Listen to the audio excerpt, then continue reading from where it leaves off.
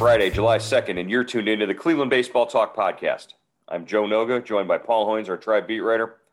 Hoynesy, the Indians fell to the Houston Astros on Thursday night at home in the opener of a four-game series.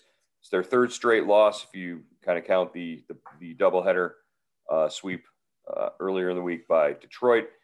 And really things sort of fell apart in the fifth inning when J.C. Mejia started out strong, looked pretty good, and then there was an error in right field, and the circus came to town after that. Oh man, yeah, for sure. And Mejia had a 2-1 lead entering the inning. It was cruising along, and Miles Straw, the Houston center fielder, sends a routine fly ball into right field, and Harold Ramirez broke back instead of in, let the ball fall 20 feet in front of him for a double, a hustle double, and all of a sudden the inning was, you knew right then that, this was going to be a big test for Mejia. Rookie pitchers, we've seen it since CC Sabathia and Cliff Lee. Sometimes they don't respond well when a play should have been made and isn't made behind them. And I think that's what happened here, because all of a sudden Houston scores 5 runs and the game is over. They have the game in hand. Right. The big blow coming off the bat of Jose Altuve. The Indians loaded the bases, including it wasn't an error. It was more of a misplay by Mejia on a bunt where he kind of got caught in between, didn't know if he was going to go to third base or try to get it out at first. That loaded up the bases at the bottom of the order, and it turned it over to Altuve. And, Mejia didn't make a terrible pitch to Altuve. He missed his spot, but Altuve was able to overcome all of the boos last night and deposit his second grand slam of the season on the home run porch in left field. The Astros have probably been facing this everywhere that they've been this year, with fans in the stands finally for the first time since the cheating scandal. Altuve looked like nothing really bothered him. He just sort of went up there and did what he does, and that's get on base and hit, surprising home runs, I guess. And it led to a 7-2 win. Yeah, nothing Altuve does surprises me. He's I love watching him. He's a great little player. But I mean, that sounded like Albert Bell was back in town after, he left for the White Sox. Fans, they were really on him. So that surprised me. I guess you're right, Joe. There was no, the fans, didn't have a chance to kind of tell the Astros what they thought of them last year because of the pandemic, and they haven't forgotten. Fans have long memories, I guess, and it just kept going even after the slam.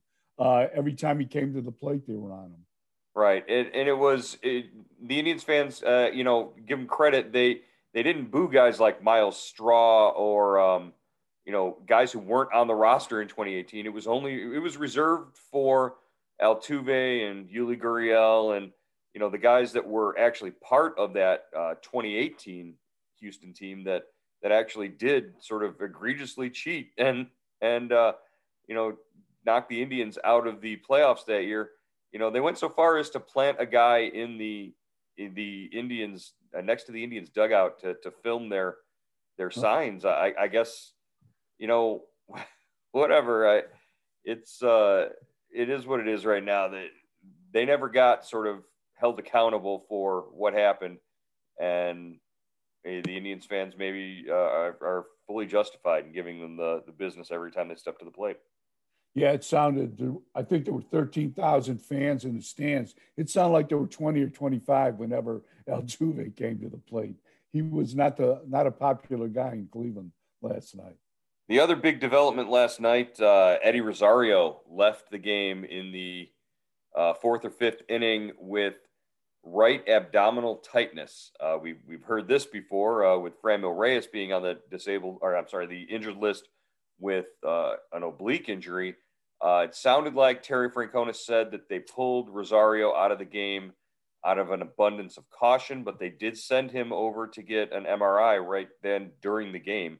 At post game, he was at the medical center getting looked at. Yeah, I just checked with the Indians. They still haven't heard anything, or they haven't announced anything. They haven't announced any roster moves. So we'll have to see until later, till we get closer to game time. But so far, they haven't made a move with Rosario headed to the IL or anything like that. But as we know, with abdominal and those oblique injuries, Joe, you don't take any chances with it, and that's all they need would be to have to put Rosario on the shelf now, just as Reyes and Franmil Reyes and hopefully Roberto Perez are making headway to being activated. Right, and even more than that, Eddie Rosario had played in 74 of the Indians' 78 games, and had started to come around and was hitting the ball, regularly, consistently. He had a single in the game before he got taken out last night. His numbers in the month of June, he started, as Eddie Rosario typically does, he started to get hot and started to get to his level, like Tito said. And the Indians were sort of relying on that bat at this point. Right now, it's going to be Jose Ramirez in the middle of that lineup and pretty much nobody else until hopefully the cavalry arrives on Saturday, and we'll get into that in a moment. But yeah, Eddie Rosario, an important part right now of just keeping the Indians afloat offensively. Yeah, definitely, and defensively too, Joe. I mean, this outfield defense is spread pretty thin as it is, and with Zimmer didn't play last night because of a sprained ankle, a left ankle, and you've got you're down. Josh Naylor's undergoing surgery today, and if you have to put Eddie Rosario on the IL, what do they do? I mean, who's the next outfielder? I guess Daniel Johnson might get a shot, maybe from Columbus. It's funny what it took to get Bobby Bradley into the lineup, and now what it's taking to get maybe Daniel Johnson in the lineup as well. Because you're right, that's the next move. If Zimmer can't go, he's got to go maybe on the 10-day. If Eddie's got to go on the 10-day, then you've got to make big moves. You've got to activate Franmil maybe a day earlier than you thought you had to, and bring up Daniel Johnson because right now you don't have bodies to put out there. You're putting Harold Ramirez, Oscar Mercado, and maybe Daniel Johnson in your starting outfield. That's pretty crazy. And if you think back to where those guys were at the start of the season. Yeah, and last night they had to move Ernie Clement to left field. Is that what they did? They brought in Chang and they moved Clement to left field, and I think Clement had only played in like a handful of games in left field at AAA. Yeah, so they're in a bind right now, and the schedule isn't getting any easier, Joe. This is so far they're like 10-9 in this stretch, that they had pointed to with 30 games in 31 days, and they're just keeping their nose above water, and it gets a lot tougher. The nice thing is, heading into that stretch, they had sort of built themselves a little bit of a cushion. But like you said, the competition gets harder. They've got 6 games left against Houston over the next couple of weeks here, at least to the end of the month of July. And I think they play all of their games against Tampa in that stretch. And, it does not get any easier competition-wise, but they've got to, as long as they can sort of, stay afloat and stay in that 500 range, they'll be all right for a little while. Mejia is the one that I have questions about. He looks sort of like the second coming of Jeffrey Rodriguez. Guy can go out there, big guy who can, he has stuff and you can recognize it. His sinker is really good, and then he'll go out and throw 4 innings and look like he's beating the world, and all of a sudden one move something happens and the wheels fall off the cart, and then he leaves the game, and you're not in a position to win it, which is sort of the problem. Yeah, I think that's typical of young pitchers, Joe. I think this is a guy that really, what they say, his last full season was at A-ball. He spent last year in the alternate training site at Lake County. So he really should probably still be at AAA, maybe Double A, and he's right here now, pitching every fifth day. And, out of all those young pitchers right now, he's been the most impressive, as far as, getting to where you want him to get to in the game. Now, last night, it was just unfortunate that, the misplay behind him in right field, then he didn't, like you said, didn't field that bunt very well. He didn't handle the bunt play very well. And, then Altuve got him. So, we'll have to, it's just, and the thing is, there's not an anchor in this rotation. Where is Bieber? Where is Savali? Where is Plesac? They're all on the injured list. So, you're going through these four guys or five guys right now, and there's not a guy where, you can hang your hat on and just say, okay, he's going to right the ship. We don't have to, the bullpen can rest tonight. We know we're getting 6 or 7 innings out of this guy, and you just don't have that. And even if and when Bieber, Plesac, and Savali do come back, you're not going to be able to rely on them for 5-6 innings per start, at least in the very beginning. So, should be interesting over the next. The month of July will be very telling. I think we will know where this club is by the trade deadline. It'll be sure kind of interesting.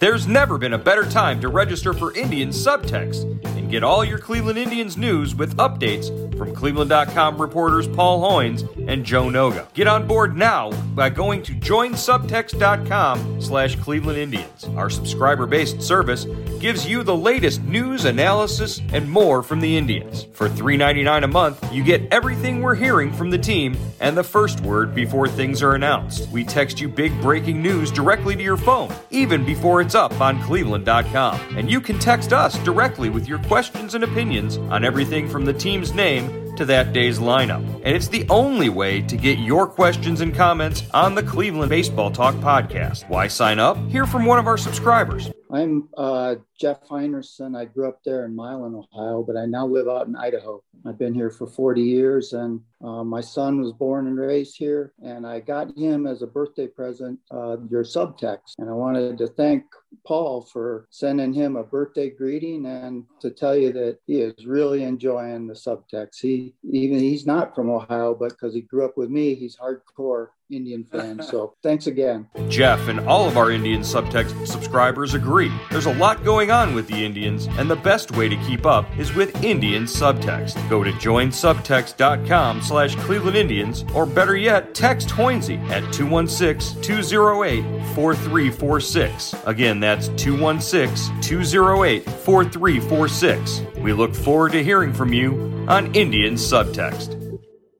All right. Like we mentioned, the cavalry should be on the way. Franmil Reyes getting hot and, sort of settling in his rehab.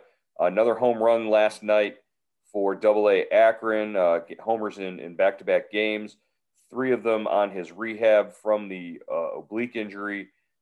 This is a guy who, if you can get him back and get him back healthy, can really sort of help solidify. If you put him in that lineup behind Jose Ramirez, in front of Bobby Bradley, you put him in a good position to maybe be effective and help you. Yeah, definitely. And like we said before, no veteran guy hits home runs on his rehab assignment. So I mean, they're just kind of grinding through that, And so that I think that tells you how Franmil feels, how anxious he is about getting back to the big leagues, getting back to the Indians, getting back to his, progressive field. And, I think he's testing, that's a pretty good test of that oblique muscle. If you're going to, go deep 3 times in 20 at bats, whatever it is. Yeah. He's at 19 at bats. Yeah. Yeah. He's swinging hard and he's testing it. And so far, so good. So, I'm sure he'll be welcomed back with open arms. It's funny you say that about veteran guys hitting home runs in rehab assignments. I think back to Josh Donaldson when the Indians acquired him in 2018, and he was rehabbing from his one of his many calf injuries, and he kept hitting home runs at AAA, and it was every other day he was mashing home runs, and I didn't realize it. So you're saying that's a way a veteran guy basically sends a message to the team and says, yeah. "Get me out of here. I don't screw this. I'm done hitting. I'm done riding the bus and getting $30 meal money." Is that? Yeah, I think so. Because most of the time they're there and they're there in body but not spirit. But Josh was trying to show him that he was ready. Josh was trying to show him that he was ready. And unfortunately, he hit better, I think, in Columbus and in the minors than he did for the Indians. He had those 2 months he was here. Yeah, he was not the shot in the arm that they needed. You say they're in body but not in spirit. I don't think Franmil Reyes is ever anywhere not in spirit, because that dude's got more spirit than anybody we know. And it should be interesting. We might get a chance to talk to him today before the game, and we haven't spoken to him in a while since the injury, but also since the injury to one of his closest and best friends in Josh Naylor.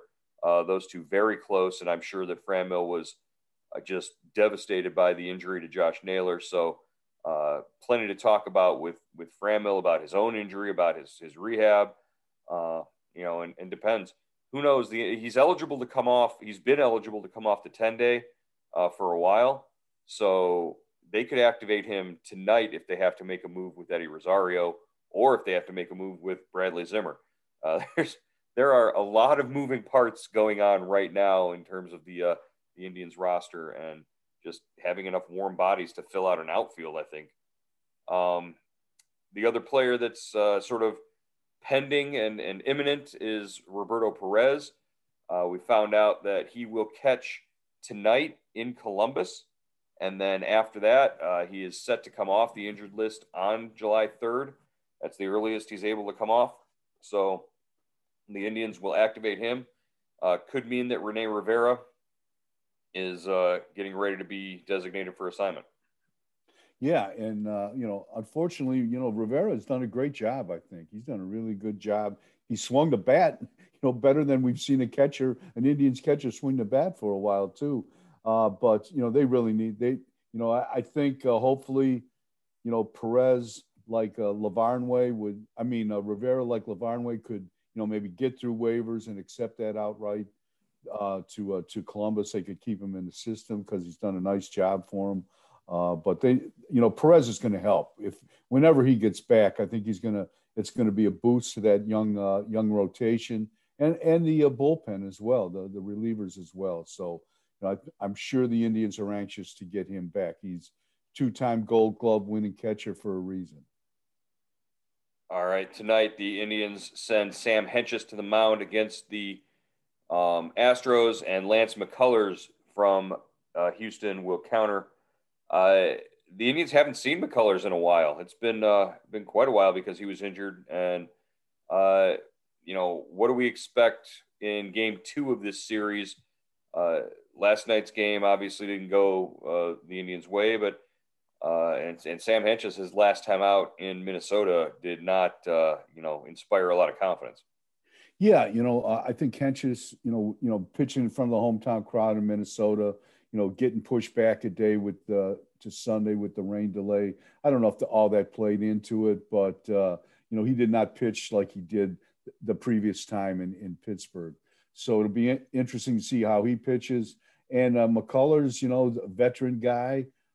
He's won 4 of his.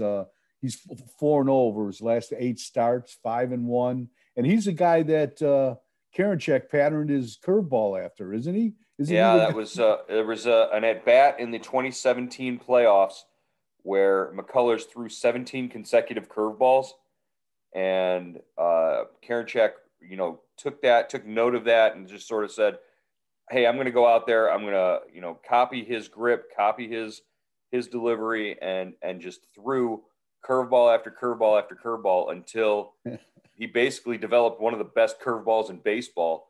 Did James Karinchak. It should be interesting to see, maybe if we get a chance to talk to James on the field before the game, to see if he went over and had anything to say to Lance McCullers this week, while the teams are there, just because, hey, that's good pitchers steal pitches from other pitchers. I think from other good pitchers. It's something that's not uncommon. So, very interesting to see if James Karinchak gets into the game tonight, what he's able to do. Yeah, maybe he'll get his autograph. It's like rock and roll. There's nothing new in rock and roll. It's all been done before. So, musicians steal stuff from other musicians, including their girlfriends and wives. We know. All right. We will be back. I'm going to be off. I'm going on hiatus. I'm going to head to the beach after tonight's game, Hoinsey. We'll see what transpires with the podcast in the next week. It could be a whole host of new voices you hear over the next five episodes.